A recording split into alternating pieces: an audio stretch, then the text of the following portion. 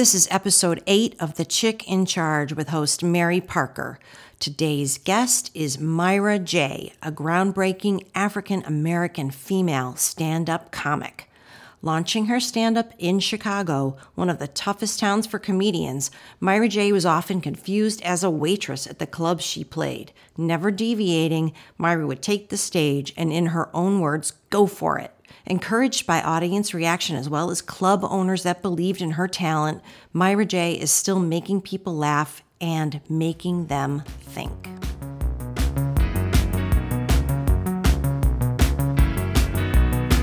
Welcome to The Chick in Charge. All-in-One Security CEO Mary Parker celebrates the success of women in the world of business and in life. Mary's own humble beginnings in rural Mississippi led her to become one of the only African-American females running a multi-million-dollar security firm.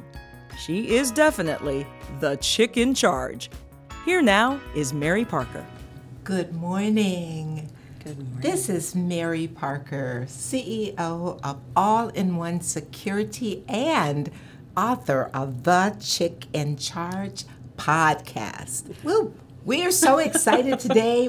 You know, I'm really, really excited today. I'm excited every day. But so much is going on here behind the scenes. My energy is, I am like a 10 plus today. That's so good. In my personal health and professional life. It's such a good time. Such a good time. And amazing. I got my sidekick here with me today. Just don't kick me. I say that every time she says it. No kicking, no kicking. Sarah Smith with Sarah Solution Smith. Roads.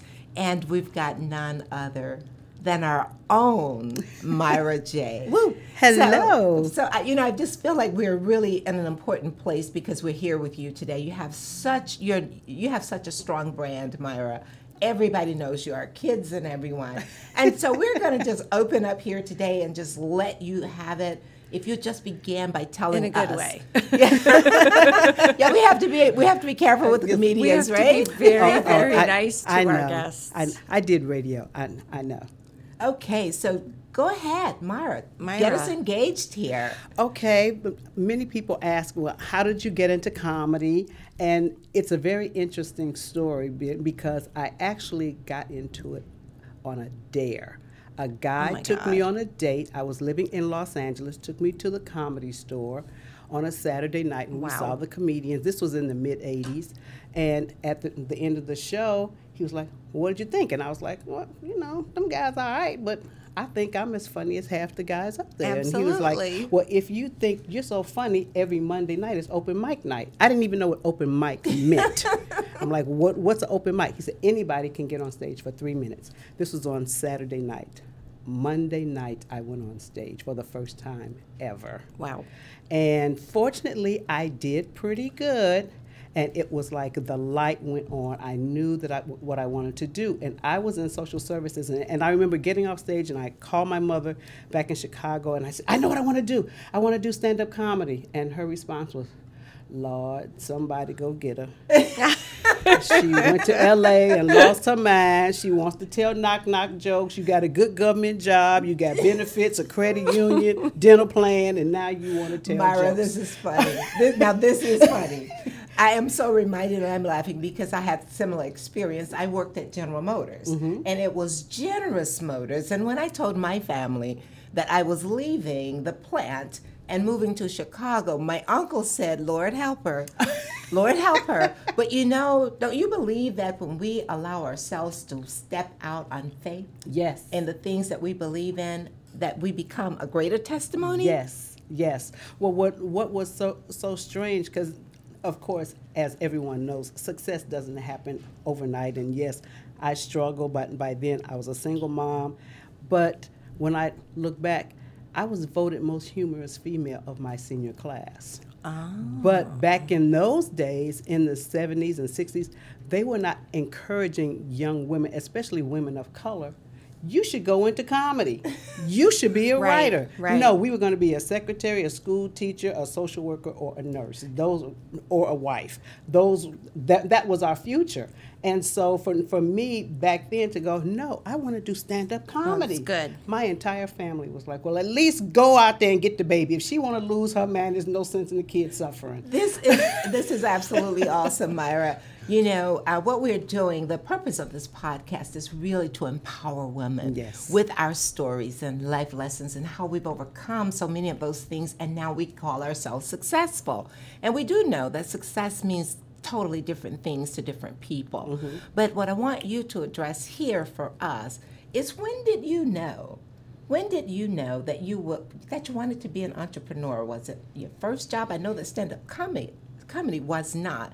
So talk a little bit about things you did early on in life that has helped drive your commitment, your work, all of the things that you can now attribute. Some of the things you can attribute to your success. Well, one of the things, I was in social services, and I did everything from working in prisons to working in juvenile hall. I did child abuse investigation because I really liked helping people.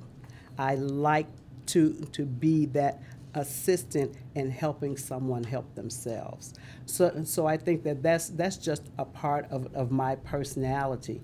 When I got into stand-up comedy, and it was just kind of sticking out like a sore thumb, because it was like, you're a black woman out here in a man's world trying to do stand-up comedy. As a matter of fact, when I did that first night, the talent scouts were there, and they were asking me, who's your agent? You know, and I'm like, what's an agent? I had no idea about show business, and I will never forget what they said to me. They said, you're funny, but you don't look like a black comedian. And I knew what they were saying to me, because at that time when we had shows like What's Happening, Good Time, that's my mama, most of the female comedian character leads were dark complexion, heavy set, and yes, we have beautiful, talented women of color that look like that, but we come in all shades. And so because they were trying to put me in that box of like, but they said to me, we don't know what to do with you. And I was so determined to think to myself, I'm not worried about what you're going to do with me. I'm going to make my own decision as to what I'm going to do with myself and how I'm going to walk through this thing called comedy. Now, that's the attitude of the chick in charge, and you are definitely one of those. And you know what? As I'm listening to you and just thinking back over my life, and everything I've done has been in a non-traditional male, specifically white male-dominated industry. Mm-hmm. And you know, we learned so many lessons within that environment that people have no idea how many things we've overcome. We've blazed the trail for many of our young people going into entertainment, being a woman in stand-up comedy. Mm-hmm. It doesn't matter. Mm-hmm. It doesn't matter the industry nowadays. Preparation, opportunities, success. Yes. You know, but again, we as the older generation now, I believe we have a responsibility to now go back and reach and bring up these younger people, both from an educational perspective as well as entrepreneurial. Mm-hmm. Because just like yourself, when I was growing up, I was taught in high school home economics, being a secretary, and by the way, I've never done any. I never did any of those. And so just growing up with my uncle being a mechanic, he was one of the best known mechanics in West Michigan where I grew up. Well, it was interesting. I wanted to do the things boys did because as a girl, I was very, very tomboyish. Mm-hmm. But we can take those skills, those talents, those relationships, and continue to think our way into the destiny that we choose for ourselves. And utilize those experiences from being in male-dominated industries, because work is work, right? Okay. And it doesn't matter the gender or ethnicity. People are looking for those who can deliver with professionalism, expertise, and then also being team players. Yes. You know, you talked about following what we're driven to do. I love greeting cards. My friends and I were always sending cards and cards and cards. And I remember standing in the store and I was looking at these cards for like Mother's Day, and nothing was saying. I was like, but this is not really how my friends talk. And many of us were single moms. And I started looking around. I'm like, there are no cards for single moms. And so I had come up with this line of cards, sort of comedic cards, for single moms. Wow. And the reason That's so interesting. that I wanted them to be empowering and funny is because so many times we get the, oh, you're a single mom. Right. Oh, Yeah. oh, baby. Oh, Lord, help you. And yes, we can struggle, but there are so many hilarious moments that we also experience as mothers, as single moms, Yeah. that I wanted cards that spoke to that single mom. And so I looked around and I went, nobody else has them. I guess I'll create some. Love it. Good for you. Love it. Yeah. Find a problem and deliver a solution. Yes. Love that. Yes. And so there, just, in terms of where we are today, we've had great experience under our belt. Some of the things that we did, if we would have known differently then, we would have done differently. What would you say to your younger self? Oh my gosh, what a great question. I would have told myself to be patient, to stop trying to please others. That was a big fault of mine, because when you try to make everybody else happy, which you never will, you'll be the one who's unhappy. You really have to follow your passion and satisfy yourself first in order to help others. It's like love yourself first. Those were the two main things, because I was I wanted it to happen now. But it's like, girlfriend, you got to get some experience under your belt. As they say, pay your dues, get experience, learn the job, study from your elders, listen to your elders.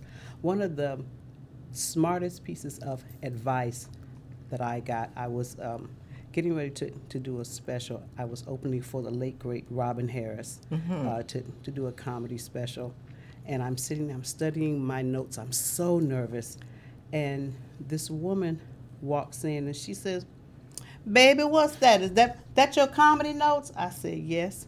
And she snatched my paper and said, either you know it or you don't. And it was LaWanda Page, known as Aunt Esther from Sanford and Son. And I'm just sitting there because I'm like, well, I can't say nothing because that's LaWanda Page. Right. But she sat me down afterwards and she said, you have talent.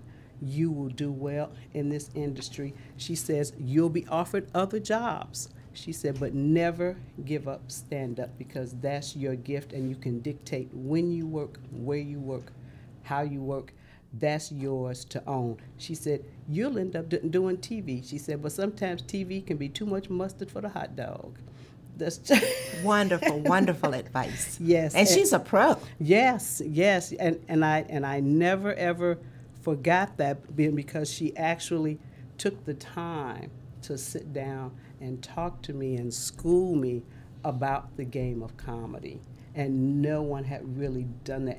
And to hear that from a woman.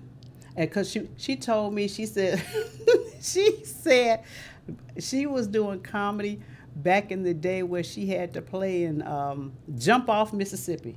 And I said, well, where's Jump Off Mississippi? She said, because you ride the bus, you jump off and walk the rest of the way. Oh, my God. And it's not that far. And I can tell you, she was probably talking about Delta, Mississippi, because you can go from one city to the other, and there's about 16 of them. If you blink your eyes, you're going to miss the whole trip. Oh Yeah, my that's God. probably around Belzoni somewhere. Well, that's Delta. I know, because that's where my father's side of the family's from. Well, see, my family is from Grenada. So, back in the day with Grandma and those, they would say, we people. We people, baby. Okay. Well, Sarah, come on, join us I really here. want to ask a question. Sure. About your comedic gift. I think sometimes it's got a lot of layers to it when you're up there and you're commenting on society and on your observations. You have to be very brave. But you're not stating things in an obvious way as a comedian. And I just would love to hear about how you think and why you think some things are funny. I've heard so many comedians talk about how they said if it isn't real, it isn't funny. Yeah. Because so much of our comedy is based off of observation. Right. Now, you may see someone just walking down the street. I'm noticing so many other things. How they walk. Where are they walking? Where are they going? Why are they walking fast? Is somebody chasing them? Are they in trouble?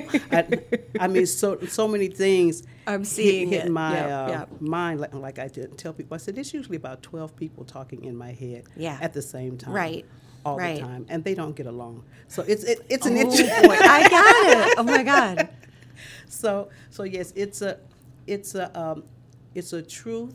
It has to be based in our own reality. Yes. How we see it, whether it's religion, politics, social matters, whatever we want to talk about. Right. But I honestly believe it is a gift.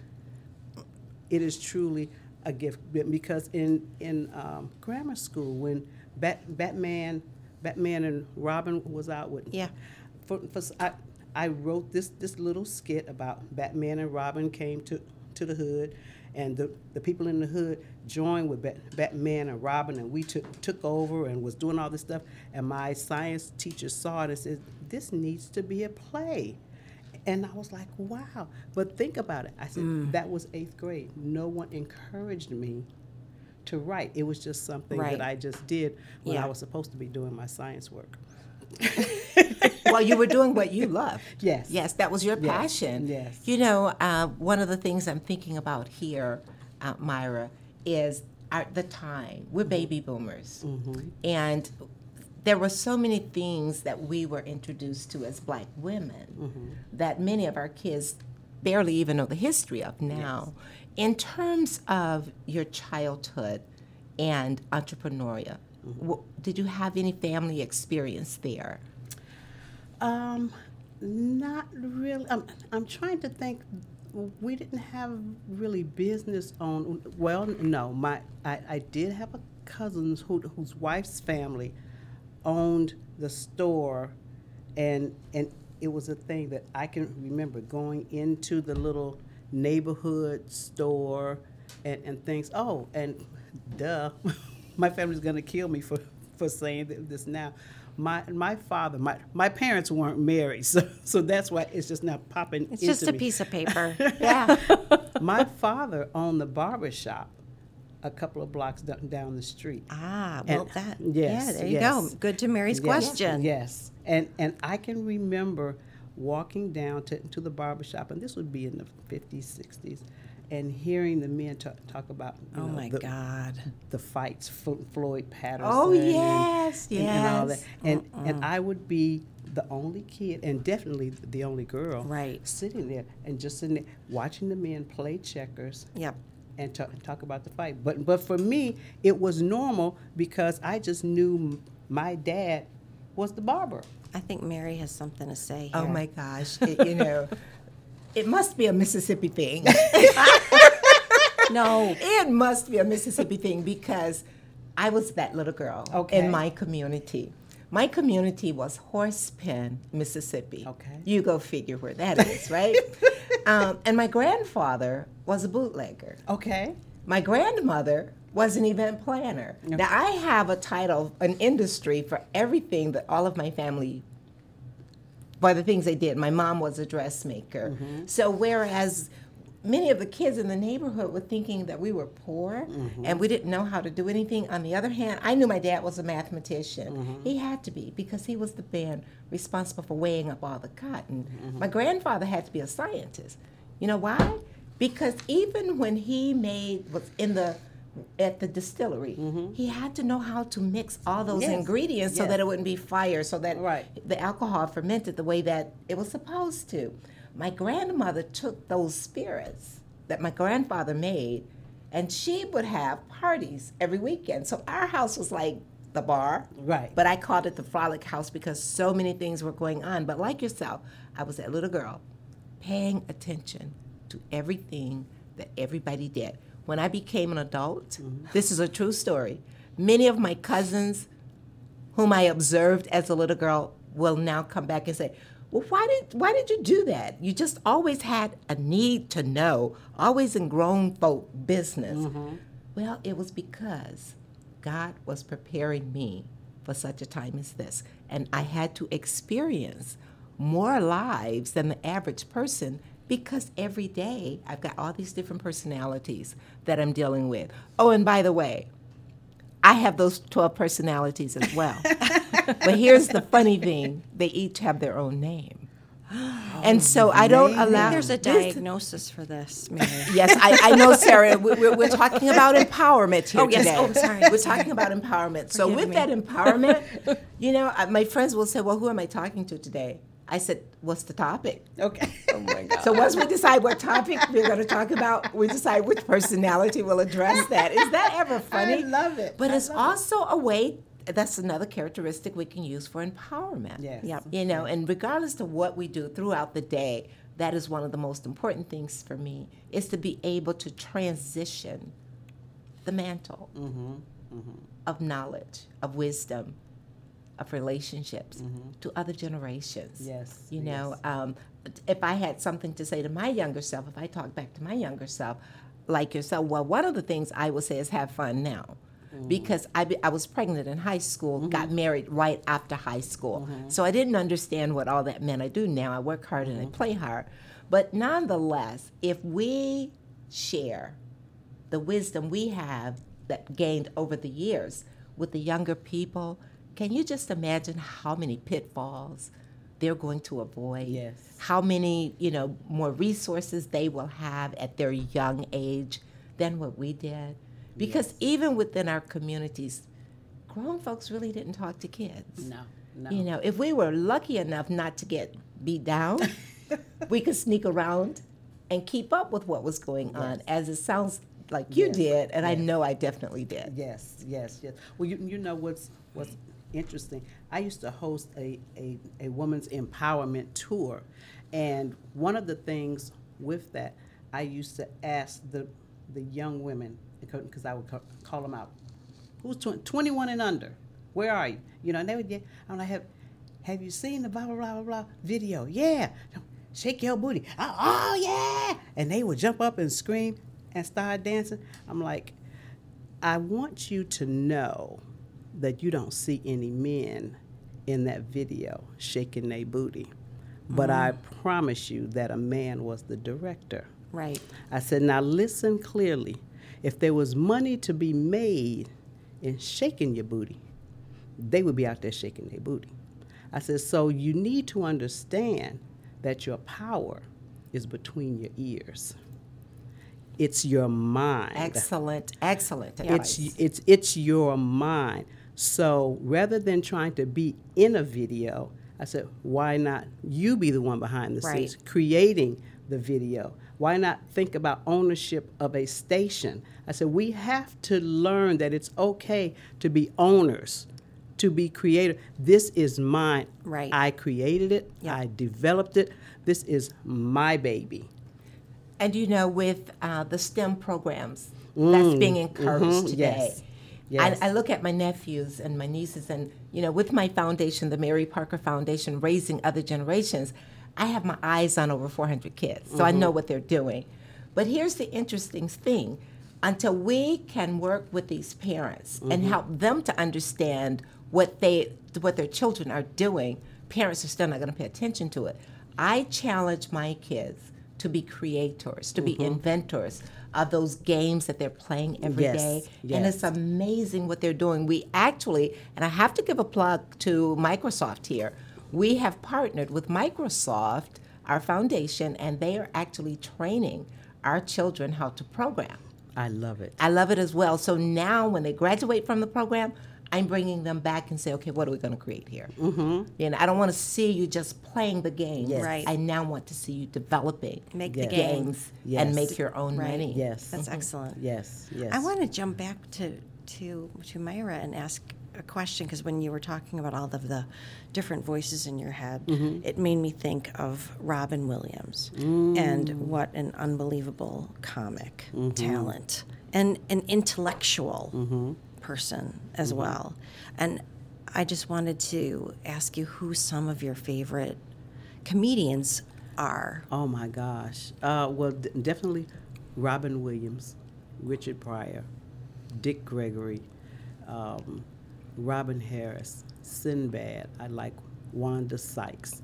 I like D.L. Hughley now, but because he's controversial. Yeah. I like comics. Well, first of all, I love to laugh. I don't even have a problem with blue humor if it's funny. But I love a comic who makes you think. Right. I love when a comic says something. Even Dave Chappelle. I was saw just him- thinking of him. Yeah. I saw him live when he was here for the first time last year. And when he told the joke about the guy who came up to him in the voting line saying, yeah, Trump is going to help me. And he says to him, he said, no, he's going to help me. I'm rich.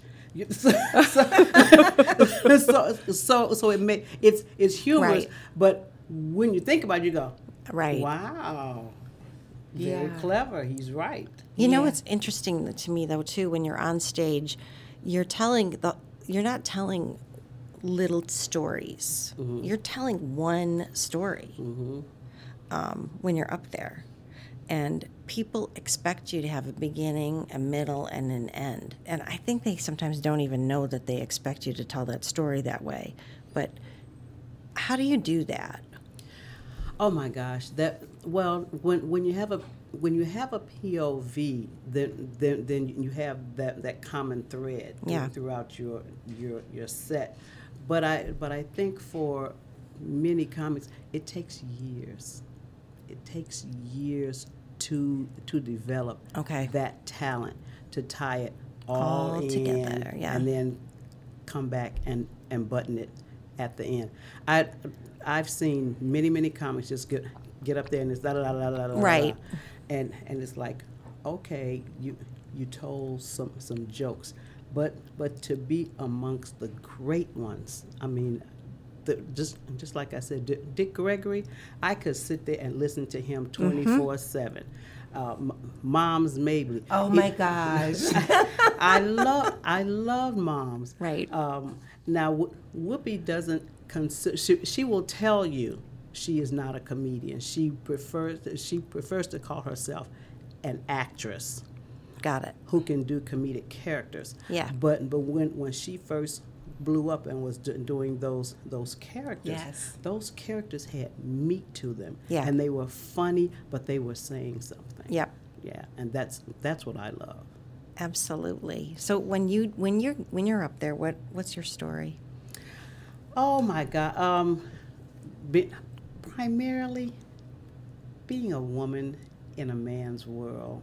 I do a thing. I'm like, yep, this must be funny because the men are looking at me like, when is she gonna get off the stage? I said, and the women are falling out laughing. Right. So it's kind of like the voice for the voiceless, because it is such a male dominated field. It's changed, but trust me, in 85 and 86, No. a lot of times I would Right. be the only woman Yeah. standing there for open mic, like, if I can just get my 3 little minutes. Yep. And so since the beginning of time, male comics have been telling, the old vaudeville joke, take my wife, please. Right. So when a woman comes out and does that, we flip it, Yeah. and then guys are like, well, that's male bashing. No, it's not. It's telling our side of the story. Yeah. No, I agree. Deal with it. Definitely. And it's Yeah. surprising, I think, to women and men when there's a successful female comedian. Because we are still struggling. It's not over. we still struggle for equal pay. Right. We still struggle for stage time. We struggle to headline. And part of it, and I have talked about this, is that women can also be at fault in this. And Of course. you may have experienced this when they found out, wait a minute, a woman is running the Right. company? I need to speak to your supervisor. Oh, yeah. I need to talk to your boss. And so as a female comic, we are backstage. We're watching the audience, and three guys can come out, and the women are laughing and da-da-da-da. Yep. And the minute you come out on stage, we see the body language. Change. Women will sit back and fold their arms and look you up and down like, Yeah. what is she wearing? You How didn't care what dare the guy you. was wearing. And so Right. we have to go that extra mile to pull them in Yep. and go, girlfriend, unbutton your skirt, relax, kick off your shoes. It's okay. I'm here to have fun. Yep. We're going to tell some jokes tonight, Yep.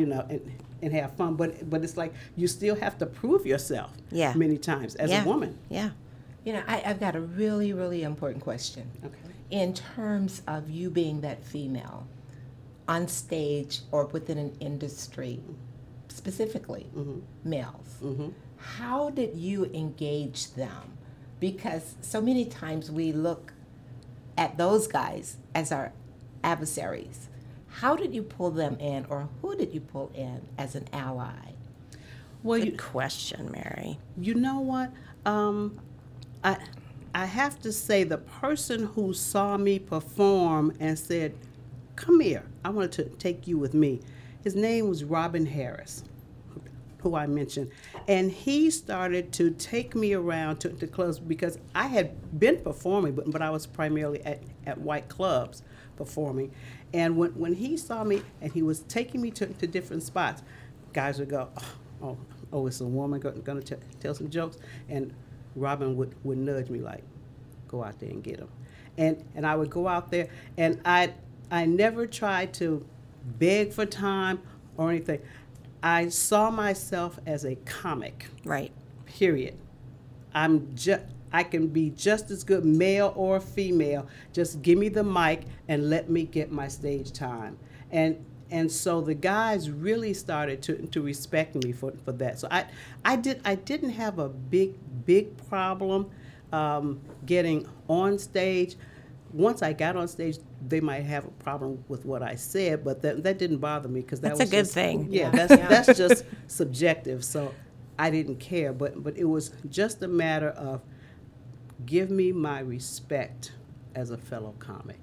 That's love all that. I ask. I have one more question. Go. Sure. When did you get on stage and you said, I'm going to push the envelope here? And what did you do? Now that's a really good question because I'm one of those comics who I'm always trying to be conscious of my audience. Right. I don't want to offend, and so it's been later in life because I normally don't use any foul language. Check. And I still, I don't drop the F-bomb. I don't say the N-word or other things that I consider vulgar. But every now and then somebody does something. I was at a club in Dallas, and one of the comics told me it was a woman there, a white woman who was in the crowd, and when the people were on stage, she was flipping the bird to the comics when they were talking about Black women and Mother's Day, because Mother's Day was coming. And one of the other comics pointed it out to me, said, watch this woman in the crowd over here. And I was looking at her. She didn't know that I was going up. And I was like, okay. So I go on stage, and I said, before I begin my act, and I pointed her out, I said, if you flip the bird to me, you will find out that I can do more than tell jokes. Hello. And she literally, like, face just lit up, and she jumped up and ran. Oh, my God. Ran from the club.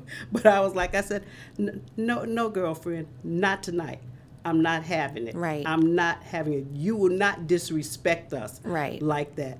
And the club owner came to me afterwards. He wasn't mad, but he was just like, he said, I was just wondering why this woman was running through the parking lot to her car like somebody was behind her. I said, well, I may have threatened to chase her. Well, I guess that was an easy fix, right? Yeah. Yeah. I know. I've seen comedians that have had a heckler or something like that, and when they've successfully trounced on the heckler, the audience will cheer. Yeah. And that heckler becomes, the scab. Yeah. And they don't want to stay in the crowd, which is it seems like the audience really wants the comedian to be successful. Yes. Most time, every now and then you get a person who thinks that they're funnier than the comic, and they want to yell out, and I'm like, well, dude, come on up and take the mic. And improv is, you have to be so good at improv when you have a heckler. Yeah, and that I will admit that's not my strong suit, and the reason is because I want to entertain the crowd. I'm not just going to focus my act on you because you don't know how to sit there and be quiet. Right. And I had to really work on focus and stay in my comedic mode, because otherwise interesting. The south side of Chicago kind of comes out and it's like, oh wait, I'm supposed to be telling jokes and I just ripped you a new one. So, which sometimes the audience will cheer you on for doing that. The audience loves it, but it takes me out of my element of going, okay, where was I? Okay, I was over here being sweet and funny. Yeah, it's hard to make those segues. I think that, again, you have to be a great storyteller. Yeah. When you're a comic. Yeah, absolutely. So finally, young people who are interested in careers in comedy, what piece of advice would you leave with them? I would definitely say study comedy. You have everything on YouTube now. Study comedy. Find your voice. What is your message as a comedian? And then look at the great ones. I would encourage young people, start off clean. Do clean comedy. If your persona takes you to a different place later, okay. But as a clean comedian, you can do TV. You can do cable. You can play at the church. You can play at the nightclub. If you are clean, develop a good, clean act first. And then figure out what is your strong suit. Is it performing? Or is it writing? Because we didn't even talk about, I wrote for television. I wrote for Martin and hanging with Mr. Cooper and some of the shows here in Atlanta. And I find that I love them both. Right. I absolutely love it. But and I would tell them, get your stage time. Get up, be prepared to wait. You may not get on stage. Go to the next club, but just keep plugging at it and plugging at it and plugging at it and plugging at it. But if it's your passion, you will know it. Perseverance. Great. Thank you Great so message. much. That was it's absolutely wonderful. And your story is definitely the story of a chick in charge. Oh, so stay tuned. We're going to be back on. We've had a wonderful time with Myra J. Woo! Sarah Smith, and none other than our own Port Wilson. Subscribe to The Chick in Charge at thechickincharge.com. Get a free download of Mary Parker's Tips for Success. Tips that'll make short work of some of today's most challenging issues facing female business owners. Thanks for listening to The Chick in Charge.